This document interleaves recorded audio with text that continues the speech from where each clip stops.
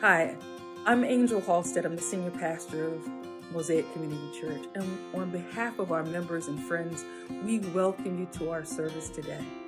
Our church is filled with the beauty of diversity, and we dare to believe that God has called us together to benefit from one another, to learn from each other, and to support each other. And so as we worship God together, I want you to know that you are part of a beautiful tapestry, a mosaic that God is weaving together for the benefit of creation and for the full and complete worship of God. Enjoy the service today. This morning, we want to hear from you. What are you thankful for? I'm thankful for heat and for snacks because quarantine would be pretty sad without snacks. So drop a comment in the chat and let us know what you're thankful for.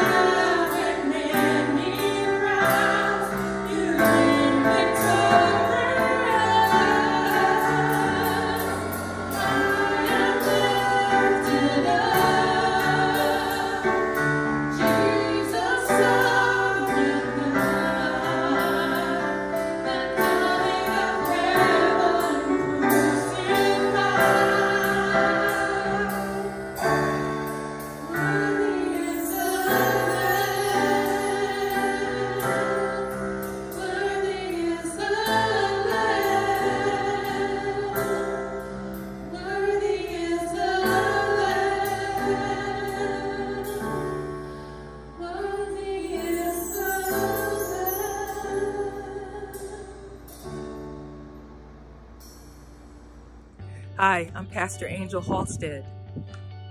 It is feeling like winter, and today is the day the Lord has made, and I choose to rejoice in it. I hope you do too. Good morning, Mosaic. Good morning, Mosaic. I am thankful for health this year. For the beauty of the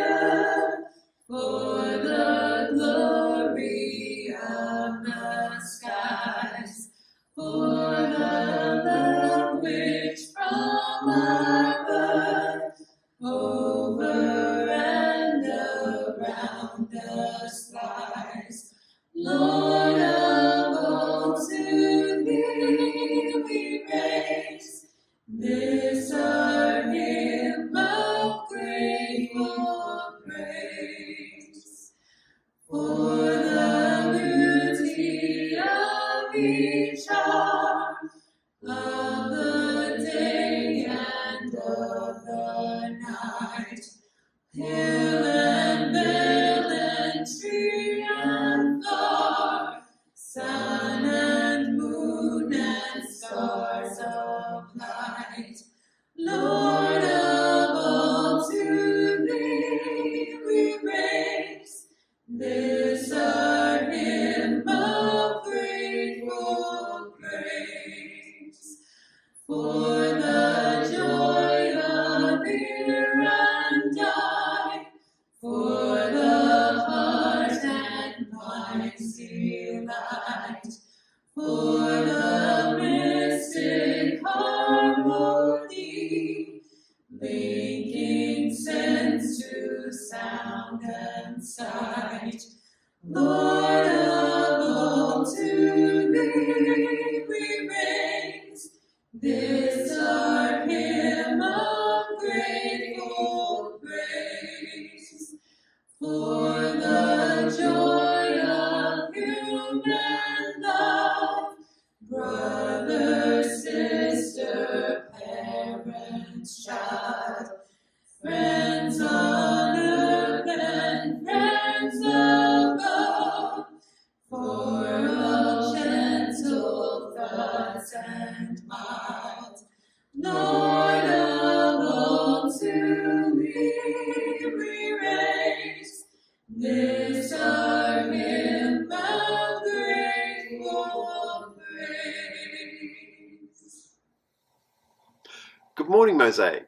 I hope you're all well. My name's Jamie, and I am formerly a youth specialist and now been a long-time member of Mosaic for almost 10 years.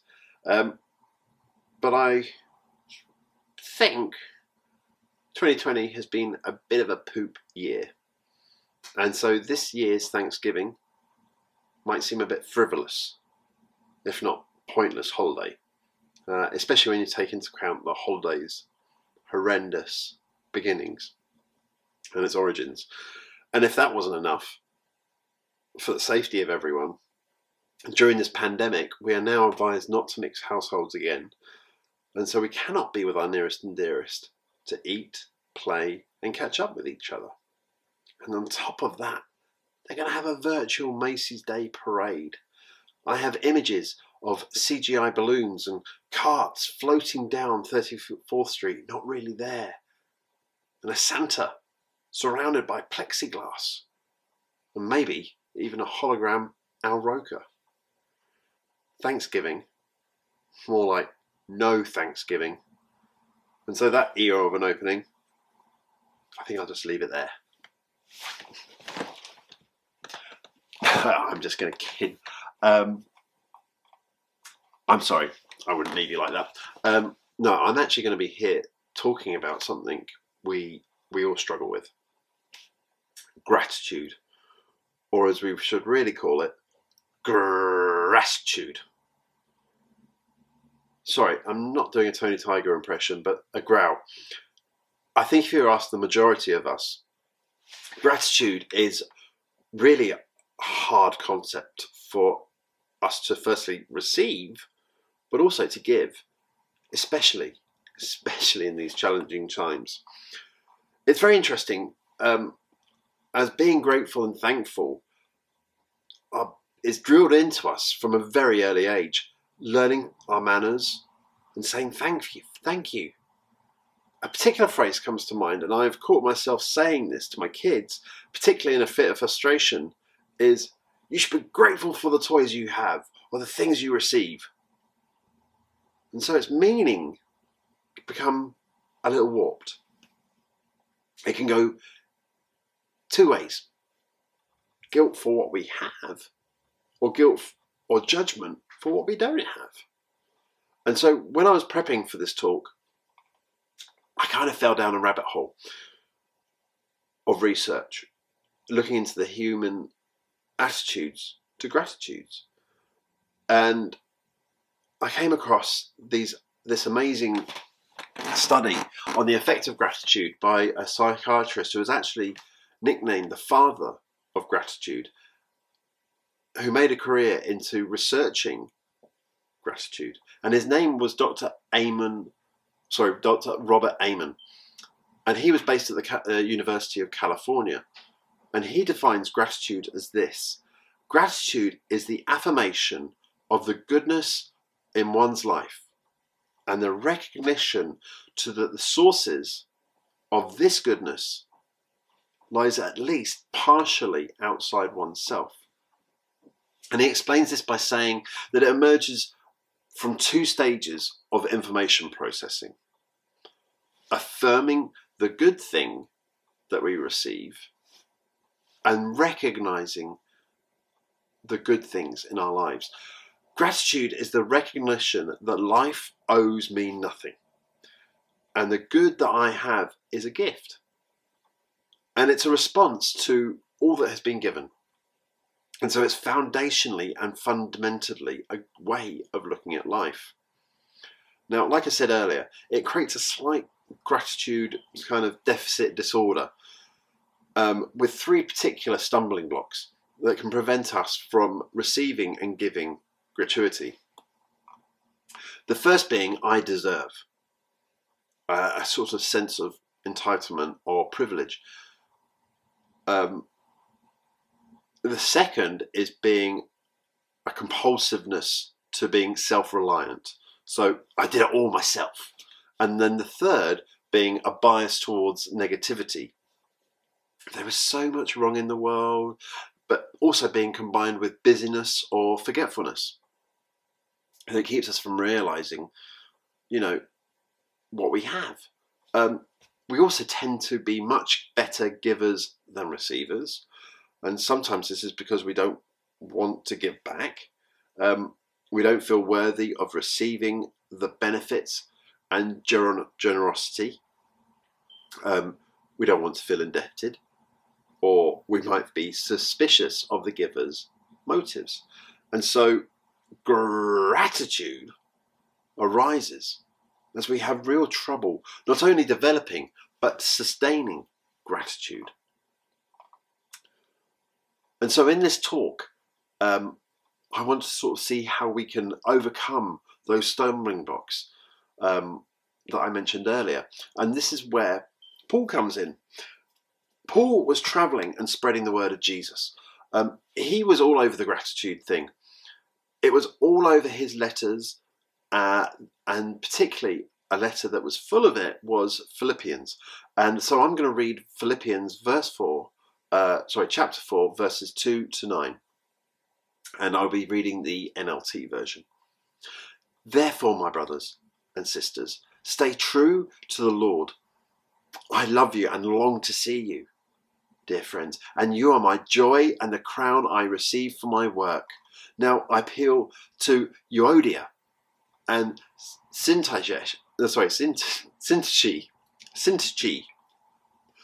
because you belong to the Lord. Settle your disagreement, and I ask you to be my true partner, to help these two women, for they have worked hard in telling others the good news. They worked along with Clement and the rest of my co-workers, whose names are written in the book of life. Always be full of joy in the Lord. And I say it again, rejoice. Let everyone see that you are considerate in all you do. And remember, the Lord is coming. The Lord is coming soon. Don't worry about anything. Instead, pray about everything. Tell God what you need and thank Him for all He has done. Then you will experience God's peace, and which exceeds anything we can understand. His peace will guard you with your hearts and minds as we live in Christ Jesus. And now, dear brothers and sisters, one final thing. Fix your thoughts on what is true and honourable and right and pure and lovely and admirable. and think about the things that are excellent and worthy of praise, and then keep putting aside and putting into practice all you have learned and received from me, everything you have heard from me and saw me doing, then the God of peace will be with you. And so I want to sort of link Paul's letter, his final greetings, to the 3 stumbling blocks that I spoke of earlier. Firstly, I want to speak to our bias towards negativity and how much wrong there is in the world that affects our gratitude, that can grind it down. And Paul realized his readers lived in a world of uncertainty. And the world hasn't really changed much apart from the technology that can possibly help us predict things, like the economy, like incoming storms, or droughts, or illnesses. And then, even still, it's unpredictable. And I feel that we've always lived in this tension. That's so much so that Jesus actually addressed it in his Sermon on the Mount when he said, "So do not worry about tomorrow, for tomorrow brings the worries."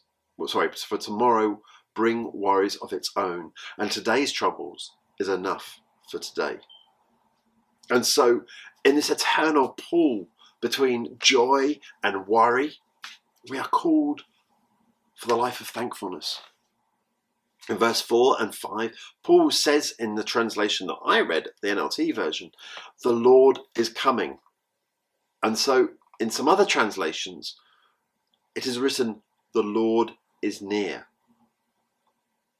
And I think, while Paul is saying that Jesus is coming back, I think his actual meaning as well is that Jesus is with us constantly. The Lord is near. He's here. He never lets us go. And whatever we might be struggling with, and it's an actual fulfillment of his promise, "I am with you always to the end of the age." I was reflecting with some friends about this current time and what this situation has presented us as a family. It made me realise that I have an incredible partner in my wife Debbie and 3 awesome kids. Pre-COVID, we were in a good routine, but Debbie and I were sometimes like ships in the night, with my DJing at weekends and youth work, and Debbie working a full-time job during the week, and the kids in preschool and kindergarten. And so the time that we did have together as a family, it was extremely precious and rare. And I think I also actually took Debbie for granted a little bit, and took the whole thing for granted. So when COVID hit, my work stopped, and like everyone, Debbie's job grew very uncertain, and so we just didn't know what was going to happen. But one thing held me solid, and I realised it, was that Debbie,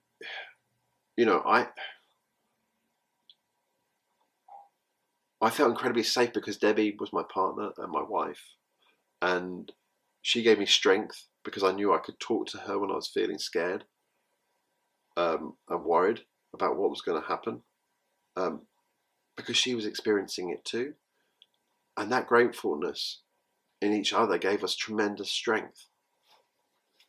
And I think this is what Paul is saying about Jesus, because even though he knew what God's plan was for him, I cannot fathom how incredibly scary it must have been for Jesus,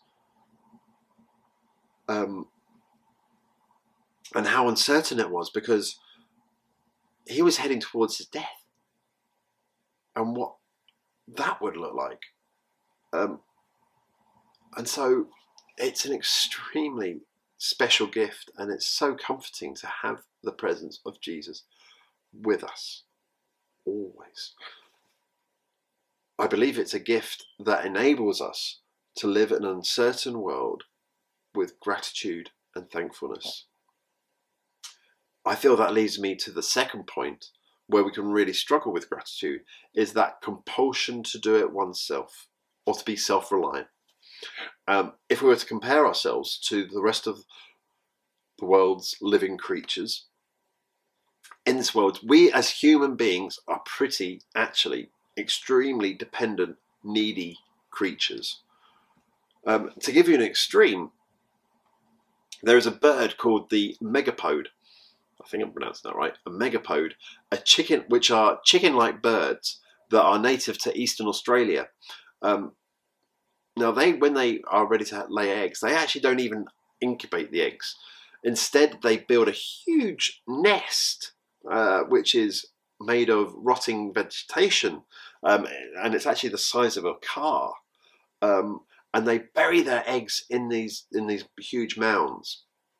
And when the egg is ready to hatch, the chick will hatch, and it will just bolt off into the bush, and is ready to fly 24 hours later. No interaction with its parents. Oh, if only my kids could do that. I wouldn't have aged like I have in this past year or so.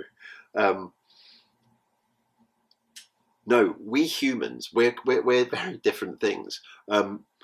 We're obviously pretty helpless for the first few years in our lives.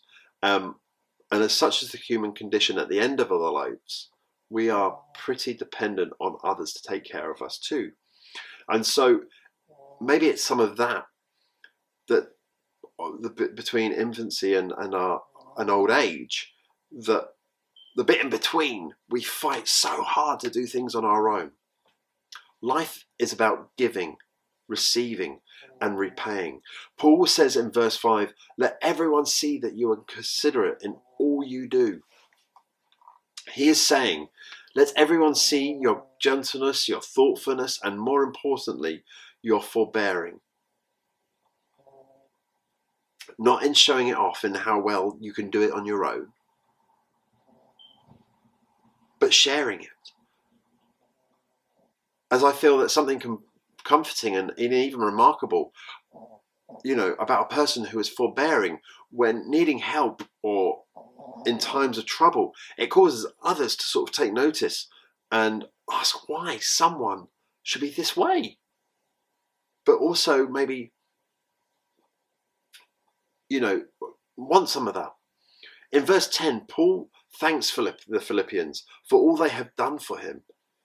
Paul also, throughout his missions, had companions with him, helping him on his missions, like Barnabas, Timothy, Silas, Onesimus. He armed himself with people that could fortify him, that could strengthen him, that could also help him in his missions where he wasn't actually that strong in, the areas of missions that he needed help in. Now, you're probably aware, and you've probably heard of her, this amazing author and grounded theory research, Brené Brown, who, again, I couldn't really not mention because she heavily helped me and guided me in this talk. She talks about vulnerability in gratitude, because you'll find that people who are good practitioners of gratitude are always being vulnerable with others. They don't really need to do it themselves and have actually more connection with empathy. And as much as I want to teach my kids independence, I still want them to be able to do things independently. To be able to encourage them, to ask them when help is needed, but to always show their vulnerability, because it will show their empathy and care for others as much as themselves. And I've actually got myself into my biggest difficulties when I've been big-headed and tried to do it myself.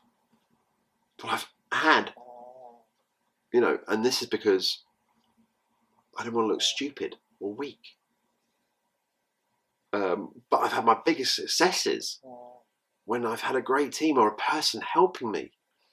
As Paul says in verse 6, Do not worry about anything. Instead, pray about everything. Tell God what you need. Thank him for all he has done. Then you will experience God's peace, for which exceeds anything that we can understand. His peace will guard your hearts and minds as you live in Christ alone. The final stumbling block that prevents us finding gratitude is the "I deserve this," or the privilege, or the sense of entitlement. Now, this is a very easy one, but dangerous one to fall into. Both Dr. Amen and Brené Brown actually have spoken on this. Dr. Amen says, privilege without gratitude becomes entitlement, and entitlement is the enemy of gratitude. And Brené Brown says, what separates privilege and entitlement is gratitude. And so we as a church have been dealing with the power of privilege, and particularly the power of white privilege. And we fully know the damage and brokenness it has done. We are experiencing it right now. But I also want to look at all of us. We all have privilege over someone or some group. And when we recognize that privilege and apply gratitude to that privilege, our lives and their lives will become so much more and will change greatly. When gratitude comes, we have the opportunity to share that privilege. I guess to illustrate what I mean and what Brené Brown and Dr. Amen mean is that I think a good example is we have all been through the education system at one time of our lives and have experienced many, many kinds of teachers. It's heartbreaking to me as I watch my son online, is that all these kids are not able to experience in person, many reasons, but actually their relationship with the teacher. Now, I obviously don't want to paint broad strokes here, but there are so many teachers that use their position to the student by just giving them information, embarrassing them if they get it wrong, withholding information, for misdemeanors, just for the sake of keeping that position and separate from that power of privilege, of knowledge. But there are teachers, and I've had a few, who have had a profound effect on me, where they get down on their knees, maybe when I was a small kid or a bit older, and they would look me in the eye, and they would share that knowledge, and they would speak to me and ask for my opinion and hear me out, and my thoughts on that, whatever it was they were sharing, and they're interested in what I have to say. This made me feel valued, and they used their privilege to support me in my educational growth. And that has had a lasting impact and helped me to do the same when I was teaching kids. Gratitude takes us outside of ourselves, where we see ourselves as part of a larger, intricate network of sustaining relationships that are mutually shared. Gratitude is the truest approach to life. And so how do we apply gratitude into our everyday lives? Paul in verse 9 says, "Keep putting into practice all you have learned and received from me, everything you have heard and saw me doing. Then the God of peace will be with you." Gratitude is not a natural thing, as we've discovered. Gratitude, or thanksgiving, it's an action word. It's a doing word. It needs a workout for it to work. And so Paul says, keep putting into practice. Authentic gratitude is a very specific, and opportunities are always there. And you don't have to look very hard to find them, but always be specific into why you are being grateful, as it stops gratitude fatigue and stops us taking them for granted. But it also recognises the giver's efforts. You know, it's more, not necessarily this, it's a bit like, thank you for being a friend. It's not so much that, but more, thank you for being a friend who went shopping for me at Aldi and did my washing and came back and fed the kids and did all this stuff for me. Gratitude has the power to heal and energize and change lives.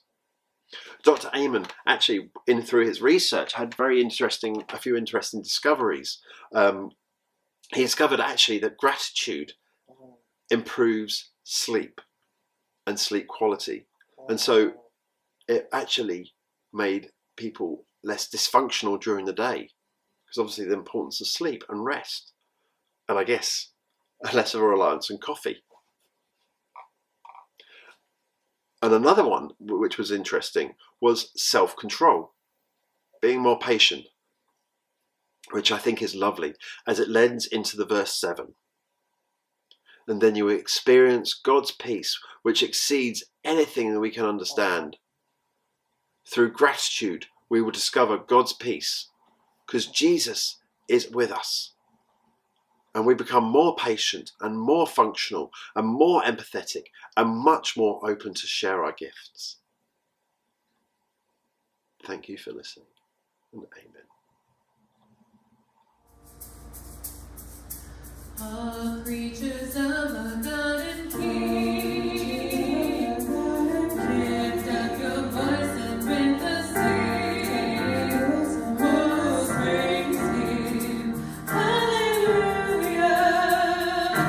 Thou burning sun with golden beams, thou silver moon with soft and deep. Oh, praise Him, oh, hallelujah,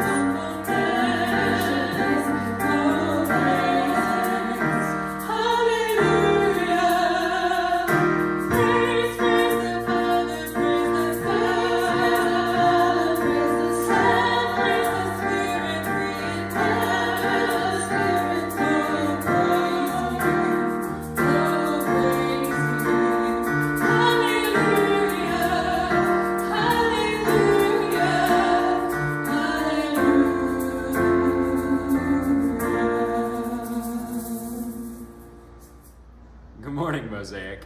This year, I'm thankful for music and how it brings us together. Good morning, Mosaic. This year, I am thankful for the health and safety of all of my loved ones. Hi. So just a few announcements for you. We are excited that the Christmas season is right around the corner. Our first Sunday of Advent is November 29th. So that's just maybe 2 weeks away.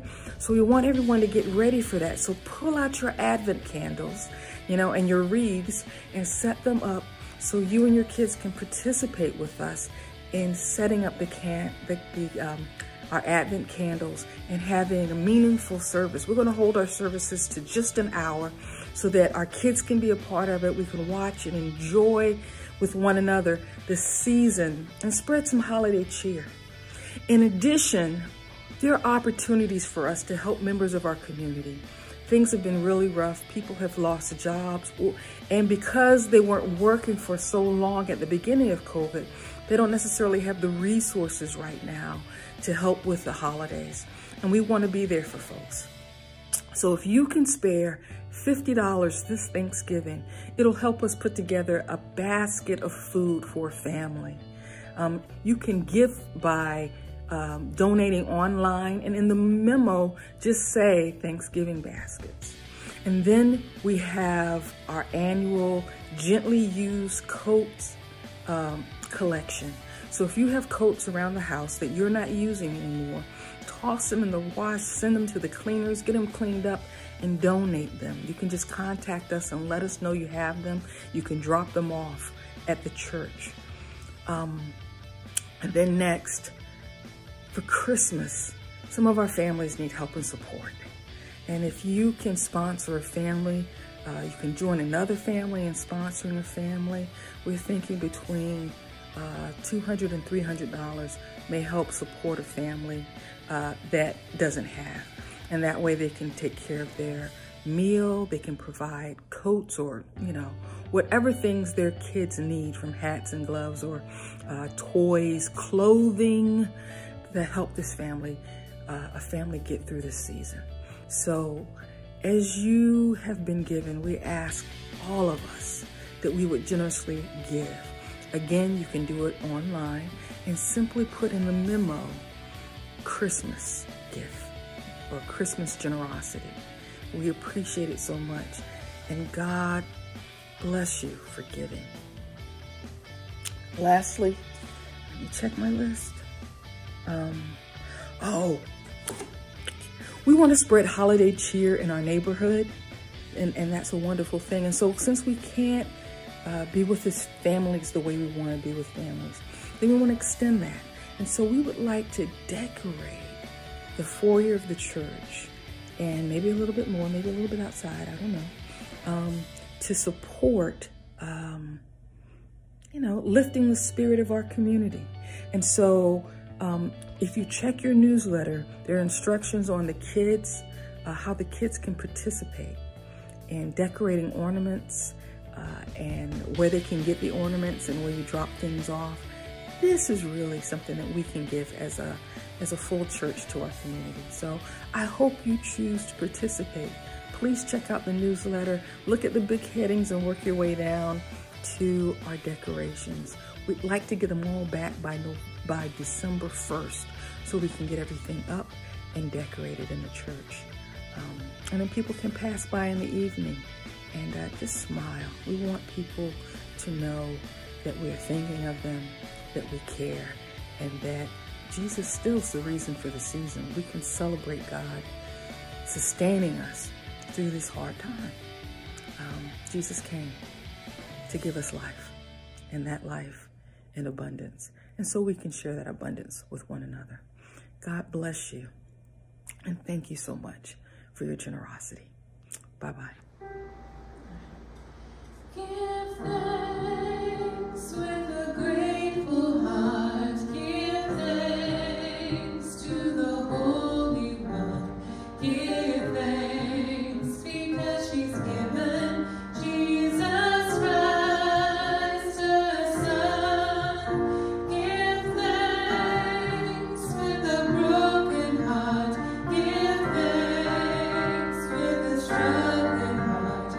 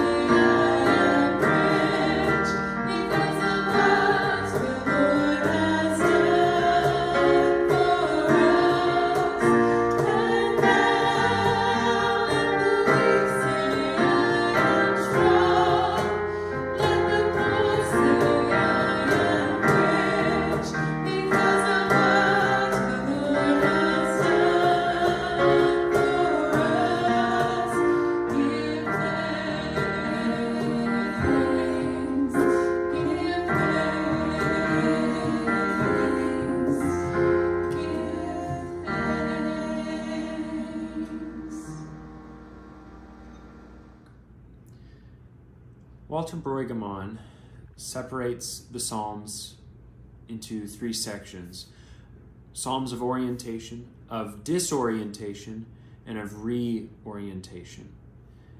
Psalms of disorientation are when things are not all right. In fact, it's very not right. And Psalms of reorientation are what we typically think of as Thanksgiving Psalms. And the Psalm I'm reading today for our benediction is Psalm 73, which contains aspects of both of those.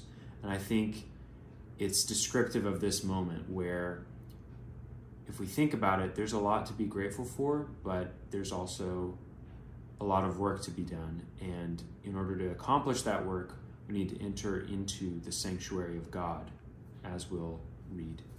Psalm 73. Truly, God is good to the upright, to those who are pure in heart.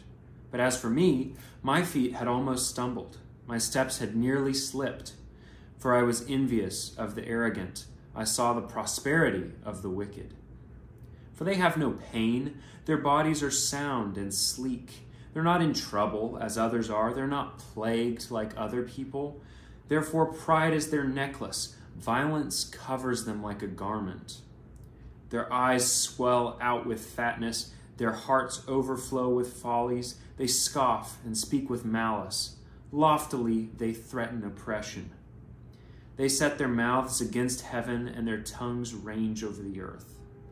Therefore, the people turn and praise them and find no fault in them, and they say, how can God know? Is there knowledge in the Most High?